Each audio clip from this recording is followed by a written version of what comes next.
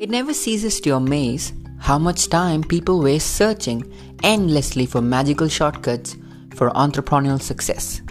Here's a business story for all those people who still believe there are shortcuts to success.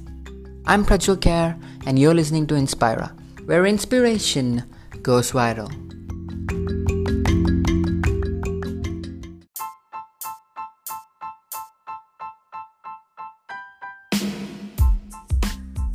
Today we will be looking at the business success story of the company Zoom that millions around the world use as a virtual communication platform. Zoom was founded by Eric Yuan, and here's how it came to being. Eric lived in China but wanted to move to the USA in the mid-90s when the internet boom was a major trend. He applied for the US visa 8 times and was denied all 8 times. But on his final and 9th attempt, he was approved and he shifted to the United States of America. From the mid-90s to the year 2012, Eric was working in the Silicon Valley of America for various startups. And one day, he had a daydream.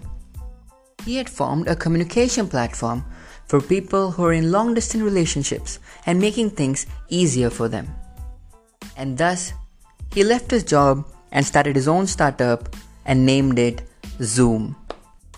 Today, Zoom is used by more than 75,000 companies to keep their teams connected through video and audio conferencing. Zoom is also used for teaching purposes and also serves as a video communication tool for families, friends, and lovers.